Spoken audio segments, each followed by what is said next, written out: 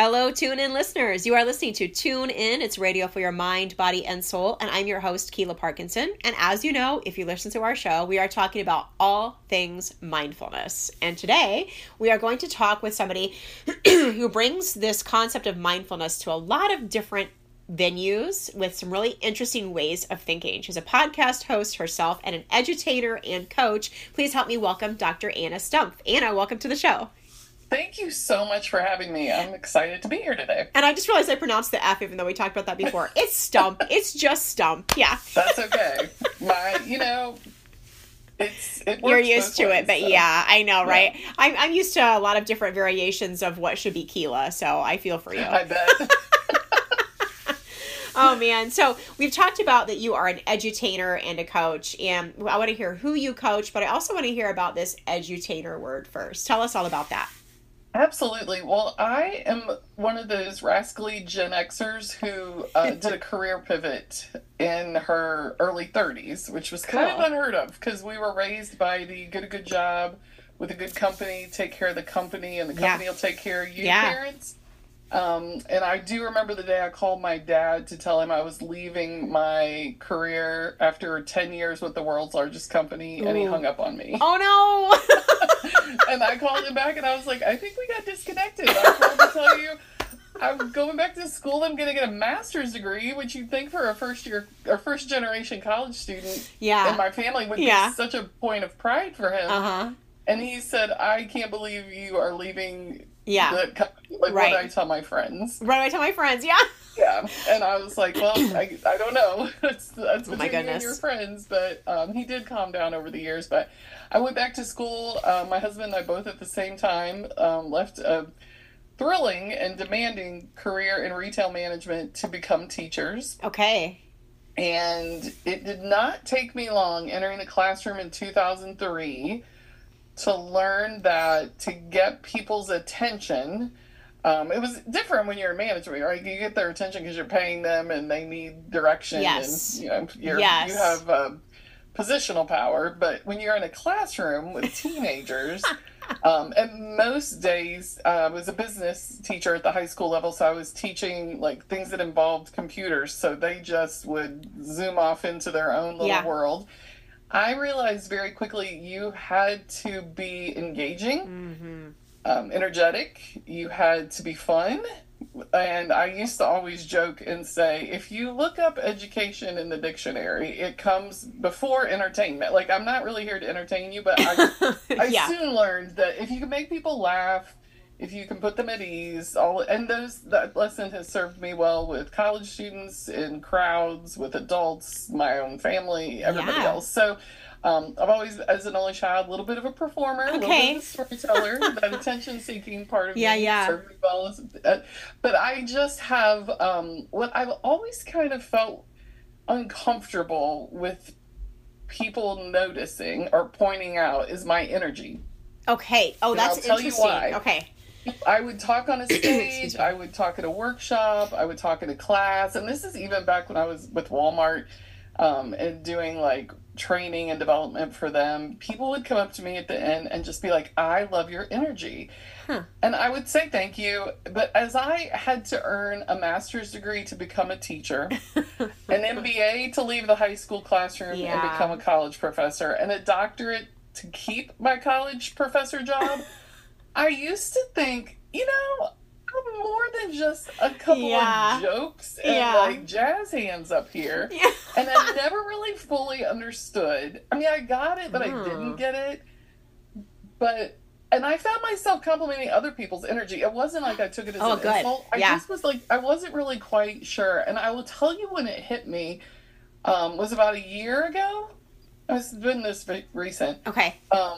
I was doing an EQ certification, and we had to do a mock EQ assessment session while the certifier, like the person watched. Yeah. And when we got done, we were on Zoom, she looked right in the camera and she said, Anna, I don't know how anybody can sit in your energy and not leave feeling so empowered and like so much better. And I Yeah. thought, oh, Yeah. that's what that means. Yeah. Oh my gosh. This is a whole conversation right here, Anna, It's right? a Yeah. whole conversation. Yeah. Because Like, yeah.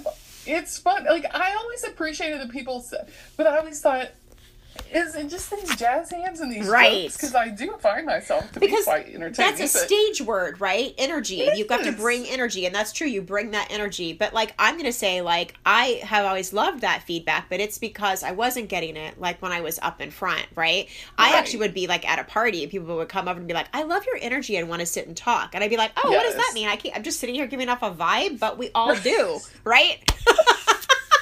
Like, I'm- does the yeah. light look different? Where Yeah. yeah, that's for sure. For Yeah. sure. Yeah. Yeah. Oh, that's fun. I love that. And so, I mean, this is a great way to lead this whole conversation, right? Because we're talking about growth mindset today and all the ways that you bring. We haven't even revealed the whole topic to everybody yet, but like we're really going to be deep diving into that and figuring out some more about how you bring that energy, right, of the growth mindset into all the ways that you educate, and entertain and coach people. And so, also, to not keep people in the dark, let's define EQ, right? And like what that Yes. means, that certification. Like it's Daniel Goleman brought this to the forefront like several years back, right? And there's all kinds of amazing data. And you may have heard of it in a business sphere. You may have heard of it from the Dalai Lama, who was connected to some Goleman stuff, right? Or maybe you don't even know what the heck we're talking about. So give people the answer. So emotional intelligence is really like the one thing about your personality too that's that you can change, right? So much is concrete with your natural abilities, natural talents, but EQ is almost like a muscle, but it's your ability to understand how you manage and use your own emotions in communication, empathy, in conflict, in times of stress. Like for me, my one that I've always got on my radar is my impulsivity.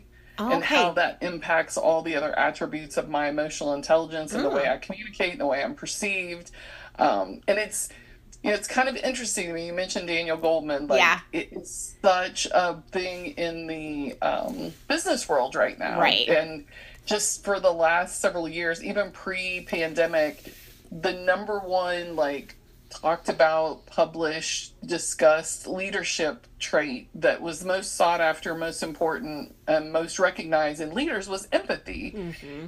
And the millions of dollars corporate America is spending to try and like uncover this superpower for a lot of people, because we do we after 2008 when the economy got all wonky, we had 5 full generations still in the workforce. Yes. Actually, we do in some places, right? Yeah. Yeah, for sure. Yeah. And I just saw a thing about people that retired recently. There's like a resurgence of retirees. Yes, coming back to the work. Ways. Yes. And with fractional work and remote, I mean, there's so many avenues for people to kind of come and go. So I've seen all of this, and then I've got, my husband is still a teacher. He teaches at the junior high level. Okay.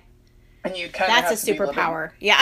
Yeah, it is a superpower. And that's why I always tell people, like, we've been married 22 years, and I'm like, the secret to a happy marriage is I'm not 12. So when he comes home at the end of the day, I'm like a prize. He's like, hooray, that's great. I love that. You're like, he's not a business person, and I'm not 12. And it's so funny because our whole relationship started because we were both employed by the same company, had the same work experience there, and then we both left and became teachers.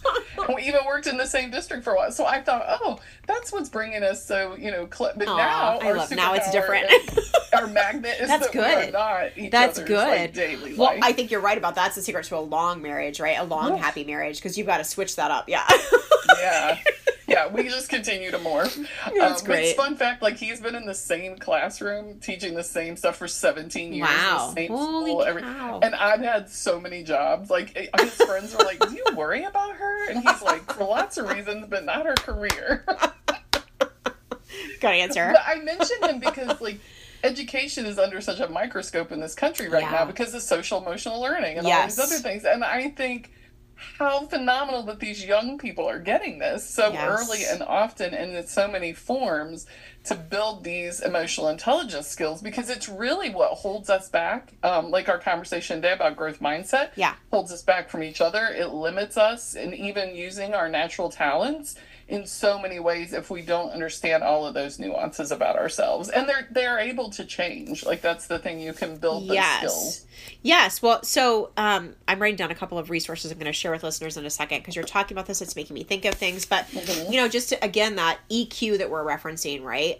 That emotional intelligence, even with IQ. Now there are studies that show, like, we can actually grow. We can learn more in certain areas. We can undo, like, learning phobias and things that we've had that have prevented us from learning at younger ages, for instance. Math phobia, with all the times table drills, right? Like, that it doesn't always work for every brain. There are ways that we can approach learning differently. That is, as we enter a time of, like, exponential technological growth, where we need to reskill our workforce more regularly, more often, and we don't always learn to learn, right? I love that. It's true. Education system. But the one thing they never teach us about in school is ourselves. Right. We do not spend a lot of time becoming an expert on ourselves. We don't understand all the time our blind spots. We understand, to your point, am I a good test taker? Can I follow the rules in my math class? Right? Like the standardized education system. And then we don't always understand the application. We aren't comfortable with exploration. I used to teach an MBA class, and I would do this, like, social experiment at the beginning where I'd go around the room and say, introduce yourself. Everybody told me their name and their job title. Exactly. And I was like, so I know your name and I know what you do. Yeah. But you are so much more. And like, we're never going to get into a place where we, tell our whole life story in an introduction, but do we really know those things about ourselves? Right. And I can tell you the number of those people that had come back to grad school and spent upwards of $20,000 to get credentials to try and make it farther in their career probably would have made it even farther quicker without that debt had they known more about themselves and could tell their story. Right. Or understood their limitations or how they learned or where they fit best. That always broke my heart, still does. Yes, right? Like, that's so interesting. So we do know we can grow our learning styles, we can grow our brains, we can grow our actual intellects through our intelligence quotients, right? We can change that actual number. We can actually do that. And of course we can do that through learning the soft skills of emotional processing. And so we're saying EQ because it's the emotional intelligence quotient, right? And so that's EQ is the shorthand in both the business sphere and in the classroom, right? For learning. Your personal life, your parenting, you're being parented. All of it. Oh my God, I love it. That was Jinx, right? This is great. Oh, yeah. Well, and the one thing I think the people I work with, the biggest aha moment comes with reality testing. Oh, say more. The loudest voice is the one in our own head. Yeah, okay. Right? And we always are trying to finish a story, tell a story, catastrophize things. And, you could read all day on your news feeds, on your social media apps, that people aren't thinking about you as much as you're thinking about them, or what a healthy boundary looks like. You can read all of that stuff. But when you really have to, in your mind, take a pause and reality test a situation, is this as bad as I think it is? Do I have all the information I need to make this decision? Can I communicate more with this person?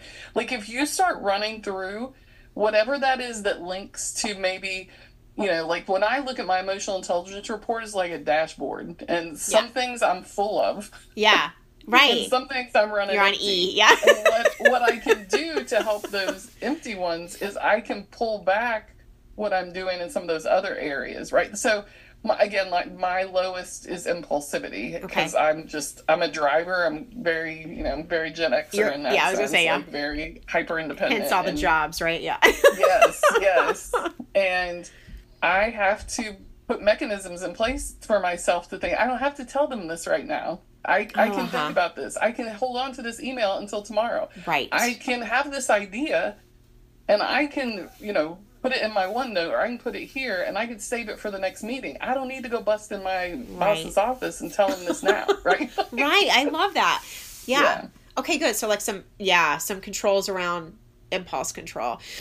So first of all, you know what? Let me just look and see where we are with this, because I think it's about time for me to say to all the people, hey people, you're listening to WVLP 103.1 FM. Our show is Tune In. It's radio for your mind, body, and soul. And I'm your host, Keila Parkinson. And our show is underwritten in part by Kiki Productions, Inc., Communications Coaching, teaching exercises to help you cycle out of fight or flight in the moment.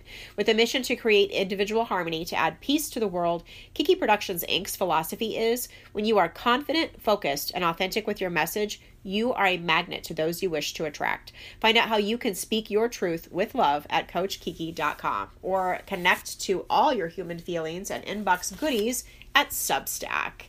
All right. So we're talking to Anna Stumpf, who is an edutainer. She is a creative thinker, as you've already figured out, and she is a coach. And we're going to talk about the people that she coaches and how she helps people into having a growth mindset and to applying it to your day-to-day life, wherever that might be, and also for specific needs, especially in job searches, resume building, things like this. We've had some really fun conversations lately here on season 5 of Tune In, where we've talked to, for instance, minority moves and Empower. And we've been learning about, ways to bring DEI into the conversation right at the top of the gate when we're building the resumes, right? And bringing that into the workforce. And this is really, salient to what we're saying too. And then I just want to say, like we've talked about social emotional learning and how we can do that through this EQ. We can do it in the workforce. And, the things that you're talking about, the growth mindset, the phrase, right? We've got the Carol Dweck book, which is really great and introduces that to the business community in big ways, especially piggybacking off of Goldman's findings and studies. And then also in like the schooling world, which you're in both these places too, right? We have we have tools like Big Life Journal, for instance. I don't know if you're familiar with them. And Generation Mindful, right? And like all these different organizations that help bring in to the classroom and to the home environment, especially for young learners, tools that people can actually use growth mindset. And it teaches children and adults, like, hey, this is what your brain looks like on negative thinking. This is what your brain looks like when you're in resource, which is the growth mindset. So I just want to put that out there quickly and say, if you're finding us in podcast form, we'll have that in show notes too, and jump onto Facebook and interact with us there. Dr. Anna will also be joining us there, I believe, hopefully. So your invitation is standing. With all that stuff as like our framework, then tell us about how you help people connect these growth mindset skills and tools in your coaching. So I have fallen into this obviously through education, right? Like I've taught at the high school level, college level, master's programs. That's kind of been where I have organically just been an advisor of people in the middle of a journey, right? In the middle of a way to figure things out. And it was during that time that I realized how we love on our young people. And we've done this for a couple different decades now. The helicopter parents kind of mentality of, sometimes it's out of fear, out of love, out of just the current state of chaos in the world that I have, just like the students who come in and aren't really maybe making their own choices because those choices are being made for them. I have to major in this, or I have to do this. And this started for me back in 2006.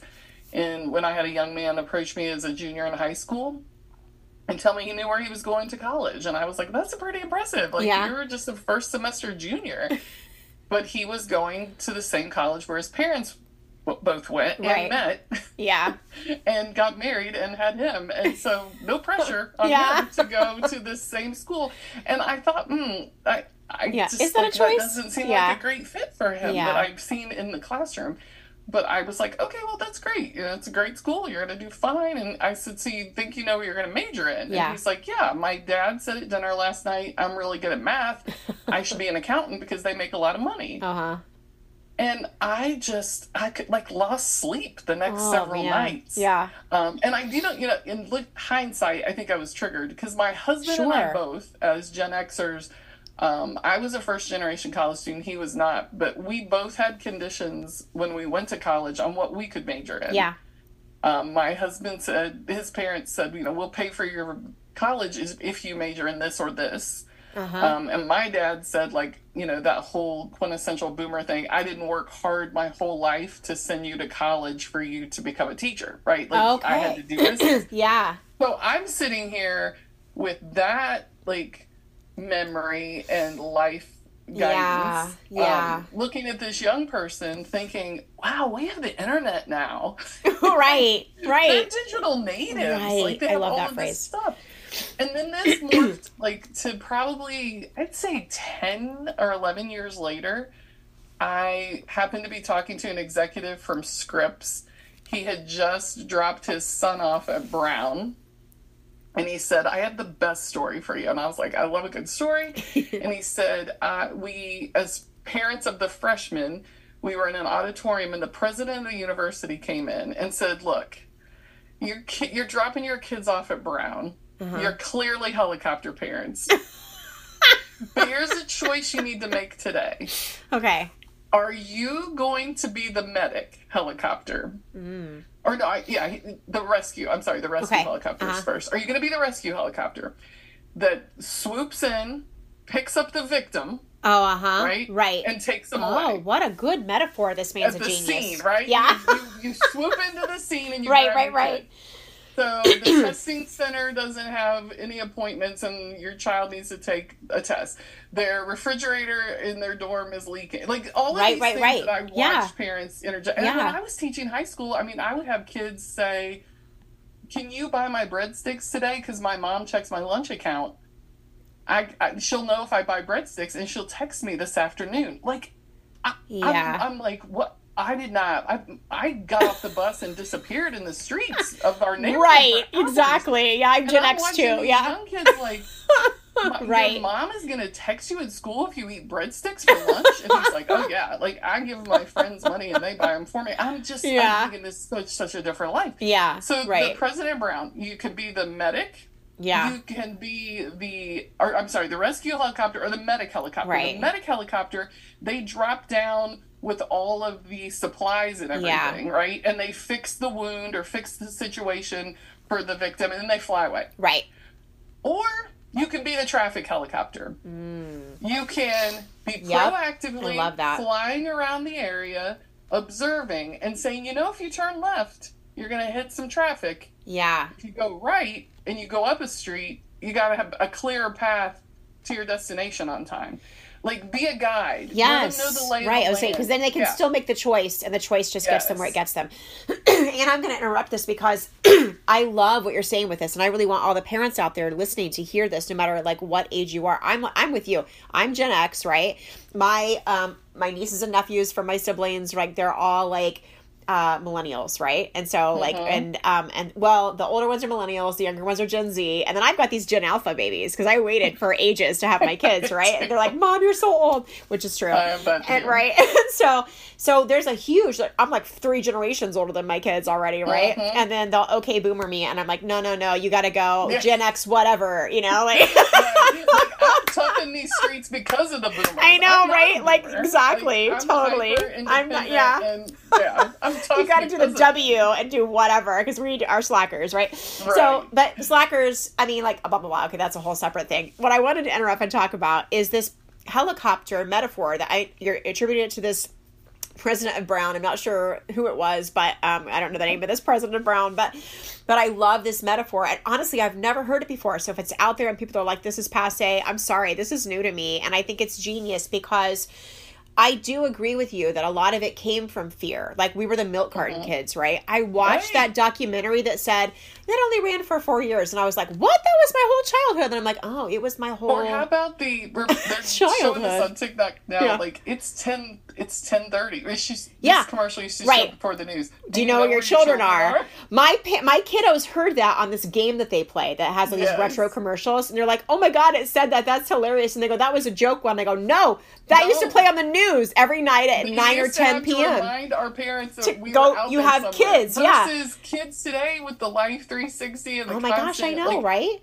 But so we were the original latchkey kids too, right? And I don't think that's true that we really were. There definitely were kids who just, my dad's story, right, is that his mom opened the back door and said, get out of my house and go play, and they didn't come home until it was dark, right? And then she didn't know where they were. They left the town. On, it was dinner. Yeah, when the street, that was our thing too. You had to be home when the street lights came on. And then, but a lot of kids would get to go out again afterward, which is why the news reminded them to go find your children, right? But the great thing about the helicopter is it came from the lawnmower. and the bulldozer. Like, we have had some sort of an apparatus for the yeah. last 15 years to describe parenting. Isn't that interesting? And again, it's more access with technology. Yes. More entitlement, the way schools and just community. And yeah. I mean, you can Google and you read this and you think it's fiction, right? Like parents calling a job that their child. Oh my gosh, I was at a job. I was in college, and this high school kid, his mom called and said he's grounded, he can't come to work, and the owner was like, "It doesn't work like that. He's got an actual job." Yeah. College graduates calling and checking up on his interview status. Like that's happening in the world. It's so much. But I want to go back and say this one piece, right?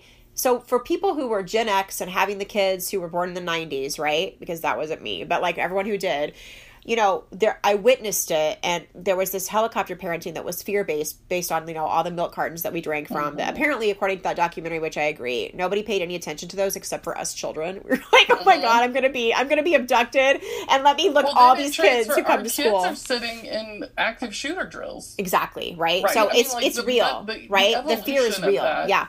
Exactly. So we got on this because you said, who do you coach? Yes. But I'm gonna quickly finish up this quick thing, right? No, so there's also this piece of, there's a fear base for the helicopter parenting, and there's the reality that parenting has become very litigious. My first introduction to parenting, I got this great subscription to Parenting magazine that was sent home to me from the hospital, and I'm lying there nursing my 2-week-old, and the very first parenting article that I read is about a mom who got arrested for stepping outside of her car and watching her daughter through the windshield while she had a cigarette break. She got arrested because somebody reported from a different store who couldn't see the vantage point of the mom under the awning she was at to follow the rules of where not to smoke in front of a door. But the mom had her daughter in her eye line sight the entire time. And let's say the daughter was 2 or 3 and in a car seat taking a nap.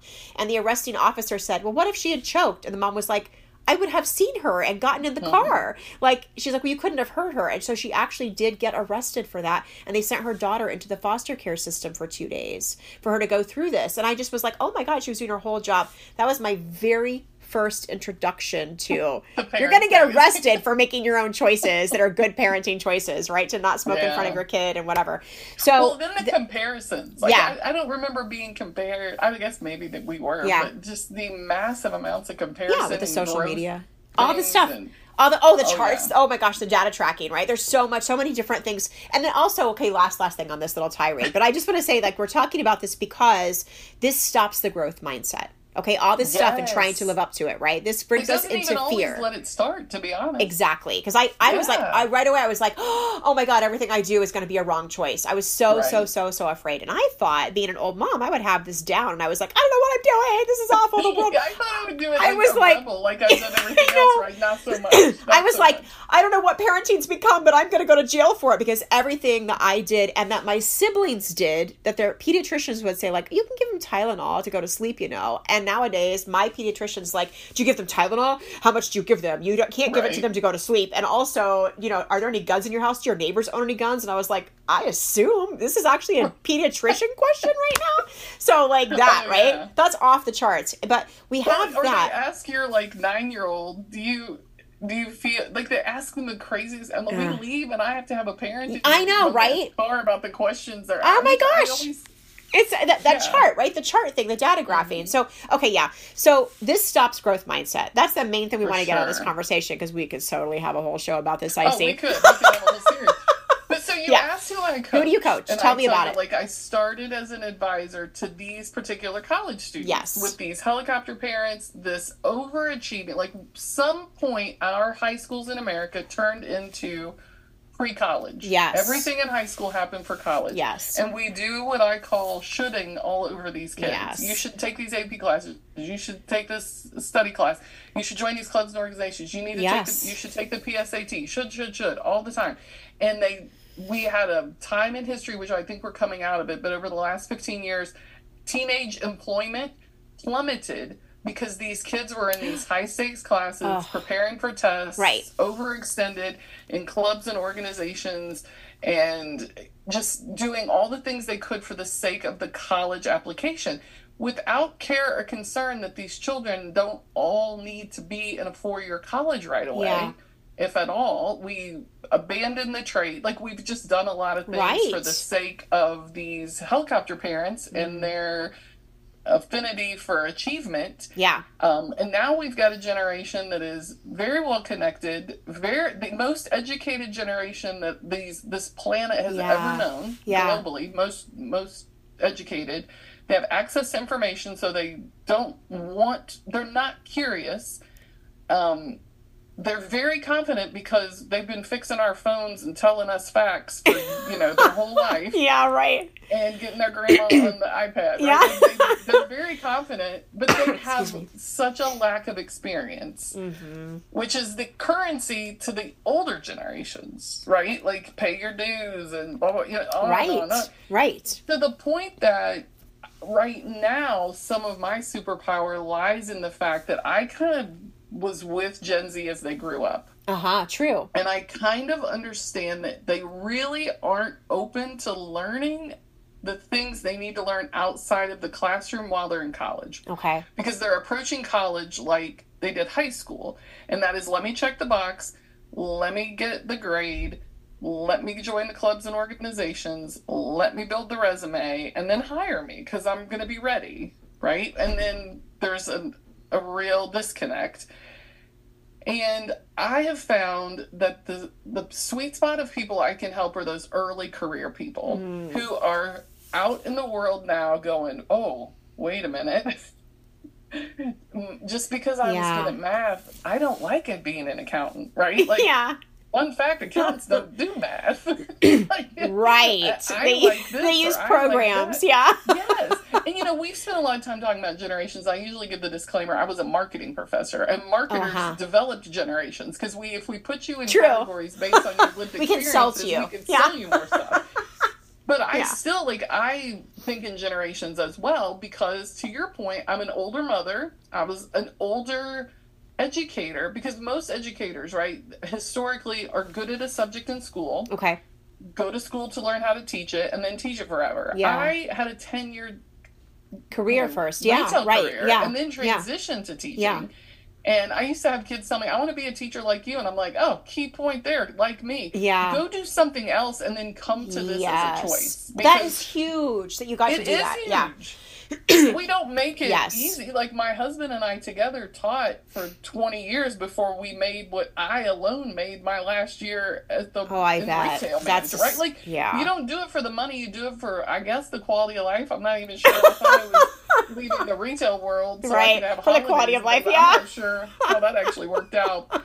But what I'm learning from watching these generations is you either repeat or rebel against most things you notice, right? Yeah. Like, so we've got Gen Z taking a look at the definition of success, and they want to rebel against it. Right. They take a look at, being in the office and paying your dues. They want to rebel against that. We are going to, and then we've got technology taking off at the same time. I think we're going to have contract / fractional / gig workers that are going to work for many. There's a whole thing, and I continue this conversation with my 17-year-old every day. Okay. I don't need him to pick a major based on a job. And he is so deeply programmed to do that. Yes, right. He loves philosophy, just can't read enough of it, constantly putting me in my place with some, stoic quote or whatever. Yeah. And I'm like, you need to major in that. And he just laughs and he's like, what job could I get? Right. I'm like, that is not a question we ask in 2023 at my house. Oh my gosh, good for you. What job will there be in 4 years? We don't know. How do you know, right? What does it matter? Go to college, studies, if you want to go, right? If you want to go, which he does. Okay. But if you want to go to college, and I tell the same thing to parents. I coach a lot of parents and a lot of young people, high school, college. Only take an AP class if it's interesting to you. But you have to take a certain number of AP classes to get an honors diploma. Well, what's the worst case scenario if you don't get an honors diploma? I know, right? We have the least amount of people going to colleges right now. Higher ed is in a mess. You're going to get into college. And you know what? I said this one day. I had a parent call me just so angry. Yeah. What if you didn't go right to college? What if you took a gap year and you worked? Right. And you got mature, and you learned more about yourself, and you understood how the world worked. Oh, this dad said, I'm not paying for my kid to backpack through Europe. And I was right? What you think a gap year is? That's what it used to be. Read some new data. Like, we have children who cannot afford to go to college, right? Exactly. They don't have the means or the credit to even get in the debt of student loans. Right. They have to have the money, or they start at a community college, or they start on a slower pace, or they're really confused. I've had many students start late because they needed to help their families by being fully employed for a while. Right. And to me, that is... And I had this fascinating, you want to talk about growth mindset. Like, I had this fascinating situation last summer. I was working at a nonprofit that is like a tech ecosystem here in our state. Okay. And they try and bring the tech world and the world of education. They bring all of these things together to try and make Indiana like a tech destination. And it's become an even bigger push since the remote piece has started, because you can work in tech for a Silicon Valley company and live in Indiana, right? Like, there's a lot to this. But we had a room full of CEOs, tech CEOs, CIOs, like all the chief, you know, and for many tech companies in the state. I'd say there were probably 25 or 30 people in the room. Okay.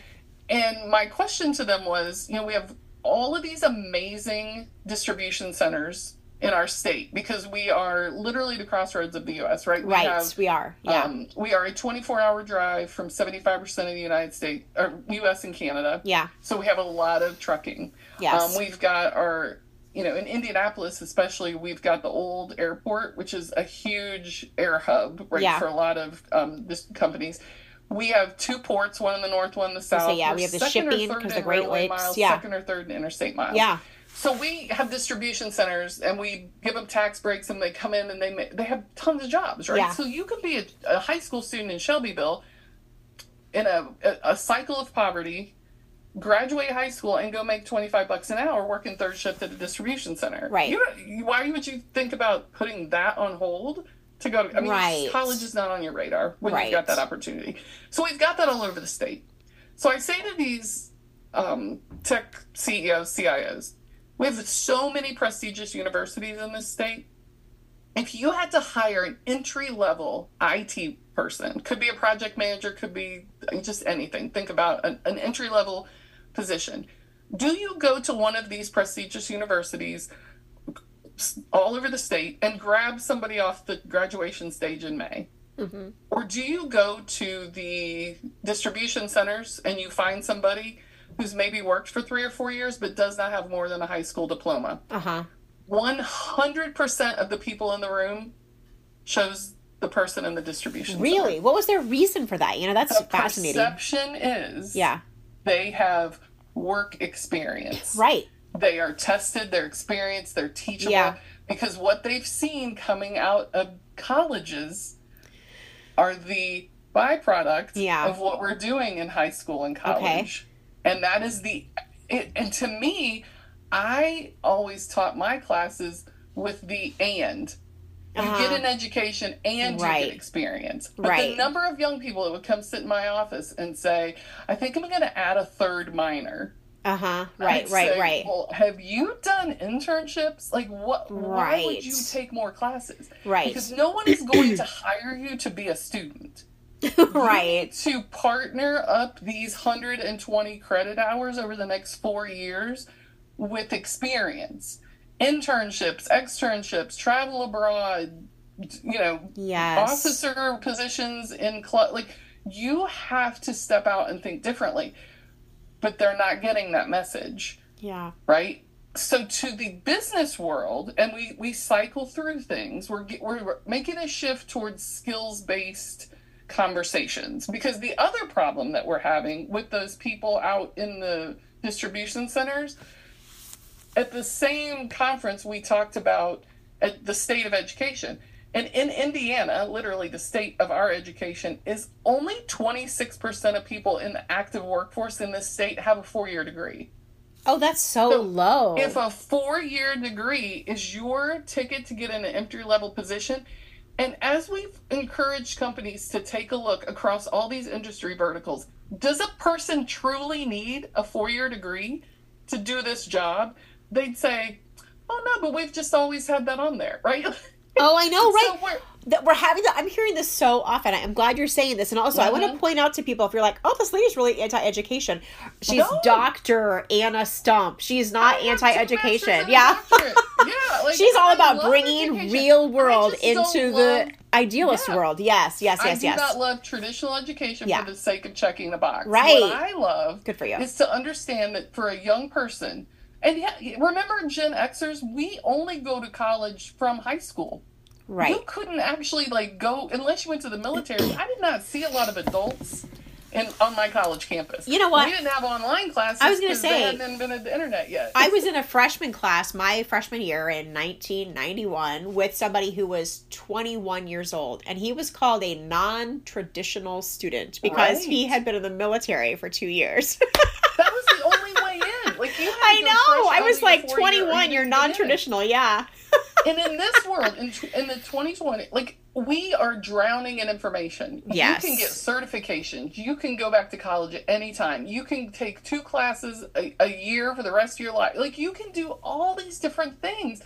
If it is not attainable, affordable, if it doesn't make sense for you, if you don't know what you want to do, and if you don't know what you want to do and you want to go anyway, fine. Yeah. But the worst thing we do right now in education, when a young person walks on campus for the very first time, what do you want to major in? We need to know. What we need to know, because we need to know what dorm to put you in. Yeah. We need to know what to put in the system. We need to know what pathway you're on.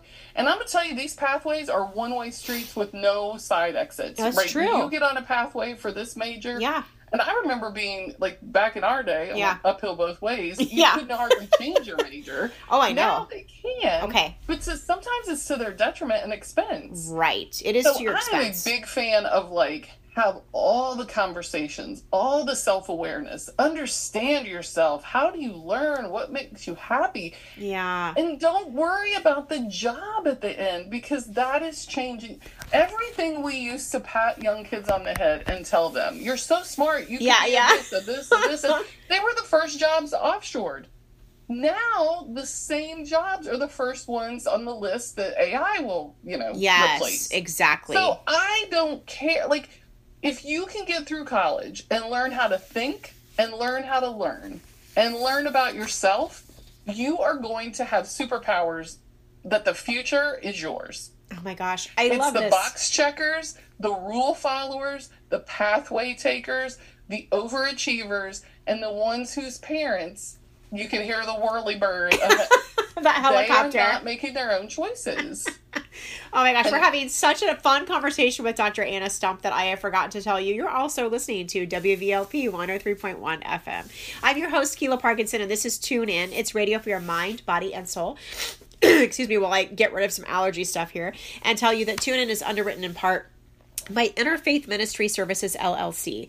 Reverend Dr. Rhonda Shenley officiates weddings, celebrations of life, and sacred ceremonies in Northwest Indiana and Southwest Michigan while honoring your wishes and spiritual beliefs. Learn more about her wedding packages and sacred ceremonies at interfaithministryservices.com for healing the spirit and empowering the soul. We're talking with Dr. Anna today about these. Oh my gosh, we're talking about growth mindset. And she has all these big ideas and they're so fun and I'm getting lost in them but in a good way, because I just have to say, we've been having this conversation from a variety of different standpoints, right? When we spoke to Empower, it was about skills first for job searches, right? And exactly what our guest was saying then was about bringing in the things you've done in your life, the things you've done in the world, right? And making that be what's on your resume. And it sounds like that's exactly how you coach people. And I love that so much, right? And then we talked to Angela Arnold recently from Arnold Marketing, and she was talking to us about the same thing, right? About how, we are supposed to be bringing into the workplace our benefit, our desire, our who do we want to help, right? Having this whole sense of what that is, and not having to listen to all of the different conversations that say should, right? And so, like you said, we should on these kids, right? We should all over them. Yes. Should all over them. Should all over them. Yeah. Right. Yeah, we're saying it. We're saying it right. Yeah. And I think that's the reason I spend all this time on this. Obviously, has been my reality for 18 years as a full-time educator. Yeah. But it's also very, very important to understand why growth mindset's hard. Yes. It's foreign to us and feels like, such an odd concept. because it's not how we start. It's not how we are taught. It's not our messaging for so long. There's a tension between wanting to fit into our tribes, right? And be connected to our community, and also thinking outside of the box for that resourceful state. When we want to fit into our community, it can be a little fight or flight if we're thinking differently, because then, we might be othered, we might be ostracized, we might not have that community support, and we absolutely need it for our survival, right? Mm-hmm. Nowadays, supposedly, we can be self-sufficient and live on the side of a mountain, blah, blah, blah, but I don't really think so. Because we really are also often getting still grocery delivery, and we need gasoline and blah, blah, blah, right? And so we can say that we are, and I know that there are some amazing survivalists and preppers and people living in Alaska, but I mean, the ones I know about are also with a camera crew, so I don't think they're actually by themselves. Right. They get the interaction and direction. Yeah, right? Yeah. Yeah. So, I mean, again, these might just be ideas in some ways, because I really, really, really definitely deeply believe that we as humans are wired for each other. And my biggest argument for this is I cannot see my back, people. I cannot see my back. I've got to rely on others. You can't see your blind spots either. Right. Like, one of my favorite things to talk to people about is Johari window. And that is a concept in psychology where if you think about a regular window pane, just a window on your house, 4 equal panes. Okay. Ideally, those would be what you know about yourself, what other people know about you, what you don't know about yourself, but other people do. And what nobody, including yourself or others, know about you. Oh. So you think about when you start a new job. Yeah. Those panes shift, right? Yeah. Because you're around a brand new set of people. Right. And I had amazing advice one time, because when I was with the world's largest company for 10 years, I lived in 6 states and had 13 addresses in 8 years. Ooh. That's and the intense. second time I moved, a store manager took me to lunch and said, "This was great advice I got, and I'm going to give it to you. On the drive from the old store to the new store, think about and reflect," which is the other thing that is so important for growth mindset that we do not teach people, is reflection. And when he said it, I was like, I don't know what you're thinking about, but keep talking, right? Like, I don't know what that means. Yeah. He's like, reflect about all the experiences you had here this year. What did you like about how you showed up for people? What did people respond to well to you as a leader? What do you wish you could change? What would you like to do different? Yeah. Nobody at the new store knows you. You can show up however you want to. This is your clean slate. Yeah. I loved that advice. So when you think about that Johari window and you think about a new beginning, whether it's a new yoga class, a new job, a new restaurant, a new whether school, you're going to go to a new co-working space, whether you're going to go to a new dog park, you have this opportunity to consider your blind spots. So I am an extrovert, right? Yeah. When I go to Starbucks, my husband stands in the back and waits for me. Sometimes it's a long time, and when I walk up, he'll always go, "Well, who'd you meet?" Right? I love it. It's like, you could be officiating a wedding tomorrow. You could be smack dab in the middle of somebody's divorce. Yeah. You could have a new best friend. You could have a dinner date. We could be meeting a new couple for a movie. Like, we never know what you get into. My husband walks in, gets what he came for, leaves. Right, that's me. A low trust, low impact introvert, right? So we approach people differently. Yeah. I don't have secrets. I tell everybody everything, because I'm like, the more you know, the better we can, like. Right. We're going to be longer friends. Clifton strengths is communication. Yes, I can think see we that. should all talk more, right? I work with people who are introverts, don't want to talk, and they see me coming and they're like, "Oh, here we go." Yeah. Right? But that level of trust, transparency, authenticity, how we relate to other people, how long we're around them. You mentioned community, right? Like the building the community, the showing up consistently, all of those things, that shifts those panes on that window. And we don't always want them to be even. They're not going to be even when you get into new things. But the more you share with people, the more they can reflect back on you. Yeah. Your reality testing that I mentioned earlier with your emotional intelligence. That's where it comes from. We are tribal people. We were not meant to be solo. Right. And I'm very obsessed with 90s Oprah. I don't really relate to billionaire Oprah. Right? I like the distinction. Hungry, yeah. She's not hungry anymore. Overweight, confused, trying hard to get a syndicated show. 90s Oprah is my gal. That's great. She had on the best authors and was telling the best things. She was the best host, right? Like my whole 20s was around videotaping the Oprah show on my VHS. I love it. But Oprah says a couple of things that I firmly believe in, and I'm assuming she started this one, but there is no such thing as luck. It is just your preparation meeting opportunity. So always prepare. And I feel that way about your self-awareness, your emotional intelligence, how you know and care about yourself is how you're going to reflect and show and know and care about other people. Yeah. So you have to love yourself. It is not selfish. You have to take time to reflect. You really need to work on yourself because that's going to help you be better in the world. The other thing she says is people only want 3 things in life, and it is not food, air, and water. It is to be seen, to be heard, and to be understood. Nice. And if we can give that authentically to people, active listening, be in conversation, good eye contact, do all those things, that is the greatest gift we can give to mankind.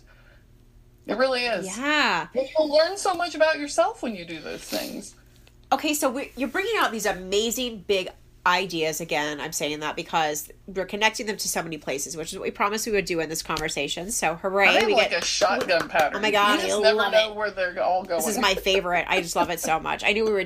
I already said like the first time we talked, I was like, "You're gonna have to come back. Like for sure, we're gonna do more than this, right?" So no problem. We'll have her come back. But let's just do something for a second where we kind of put a box around some of these big ideas, just as we kind of like start to wind down and get toward the last of the show here. How would you define what growth mindset is in case people are sort of like, oh my gosh, this is amazing, but like, what does all this mean? How do you define growth mindset? I think with growth mindset, you always have to be curious. You always have to question, is this accurate? Is this the best of me? Is this, it just really just constantly. Again, I'm going to go back to reality testing because I said that earlier. Yeah. It's just making sure you are looking at all sides of something and moving past maybe your own experience or how you were taught, your own paradigms. Okay. In the 90s, I got trained and Covey certified. So me too. Habits are so I think we all had to in corporate back then. Yeah. Yes. Oh, yeah. Yeah. I was trying to teach some recent college grads. We're doing the book study. It's still so applicable. Yeah. It is. I know. And I tell them, like, if you aren't finding, like, something with this that resonates, just wait. Yes. You will. But you also need to understand that the people at the top of every organization were raised on this in corporate America. Right? Absolutely. But the paradigm piece. Yeah. And how thinking win-win, like, all of the work that he, like, talked about in that book, all of those things that kind of lead into that growth mindset of just being very reflective, very intentional, and just making sure that you've looked at everything well. And I'm not articulating that very well. It's been years since I've read that book. But well, I'm going to reference that again for people. So I'll put that in our show notes too. If you find us at anchor.fm/TuneIn Mindful Radio, then we'll pop the link to that there if you haven't heard of it, because in our day, nobody hadn't heard of it. The 7 Habits of Highly Effective People by Stephen R. Covey. And he brings in like Ben Franklin concepts, right? So like, things. I think he looked at 2,000 years of religion, philosophy. Yes, right. Like Napoleon Hill, like all kinds of stuff, right? About the common themes, Yeah. And so, but I actually, about a year and a half ago, dusted that book off, and I literally had to, because it had been on my shelf for probably close to 20 years. I dusted it off, and I was like, and I decided to reread it to see what am I missing from this in this day and age, right? And guess what's crazy about doing the reread? You have to do like one habit at a time and take a pause. Yes, but once you've had some life experience, that stuff hits different. I'll tell you, I realized I never had fully finished the book before, Anna, because I was so young. I was in my mid-20s, I think the first time I was doing it, early to mid-20s. And I was like, oh my goodness, I didn't even understand very much of this at all. I kept getting shut down because I did not have an innate growth mindset. I was still trying to develop it. First of all, I didn't have my full prefrontal cortex probably, right? And then I was still party girl, so I definitely wasn't learning as much as I could have, right? And so with all of that happening, I really thought that I had understood it, but I had never fully finished reading all the book even to begin with. And then I really hadn't understood even the things I was trying to apply. So I did them the best that I could. And I got all the way through this time. And I really took a long time to go through and like suss it out and like keep reporting, right? And identifying those strengths and weaknesses. And I just really, really, really think that that's a great way, something you added into that definition, something that's tangible for people. You got something else? Yeah. On my Conversations with Anna podcast, which is wherever you listen to podcasts, I went through the 7 Habits in a few episodes. Good. Good. So if anybody wants a refresher, if you want to hear it in the car or whatever, like good. You know what? Send us a link to that too, because I think it's a great follow up to this. This is really fun. It is. Oh my gosh. Okay, so we have been talking to Dr. Anna Stumpf, who is an edutainer and a coach for people who are looking for that golden ticket, right? To how do you find out what it is that you want to do and who you want to show up and be in the world and how you learn and how you get hired and all that great stuff. And you can find her give us your website. Right now it's goldenticketprof.com. Or on LinkedIn, which is my new love language. Oh, I love that. That's so funny. Okay, and then if that website changes soon, this will still point to it, so you can find her there that way. And Stumpf is STUMP with a silent F at the end that you don't say, Keela. And I am one of those people that I earned that doctorate late in life to the expense of family time. So I put it in front of my name on LinkedIn and everywhere else. I love it. Good. Very, very good. It's been an awesome conversation about growth mindset and about all the ways that we can get comfortable with exploration. Thanks for encouraging us to do that and for giving us framework. And I do recommend that you listen to her show. She has, my favorite episode so far has been the conversation with David and Katie. So check that one out too. Yeah. All kinds of great things that are really similar to what we're talking about today. They specifically talk about mindfulness in that episode, which is also super fun. And mental health. And mental health, which is so important. In the middle of a pandemic, talking to grad students, I said, what do these young people need to know as they face graduation in a couple of months? And Katie said, more than likely, wherever you go to work, they will have mental health opportunities or an account or a way for you to do it. And use whether it. You think you need it or not, do it. Gosh, that's super genius, and I love that too. I love what you're doing here with these mindfulness conversations, because this is not organic in us. We're not born with this skill. We have to build it. We have to confront it all the time. We have to understand that we get a little jaded with the influencers and the algorithms and the different things, that we have to hold ourselves to a higher standard of self-exploration, self-awareness, and how we show up for other people. We're getting ready to wrap up, but I just want to end with this concept, right? That it's almost ironic that we spend so many years and generations stuffing our feelings, ignoring our feelings, being told we don't have time for our feelings, and finally we've reached this place where empathy, we're uncovering as the real asset. And so now we're having to learn how to do all this stuff we were taught not to have. I think it's really innate in us. And so thank you for being one of the way showers and one of the guides. And right back to you. Thank you. Thank you. This has been such a fun conversation with Dr. Anna Stumpf, and we will see you later, meditators.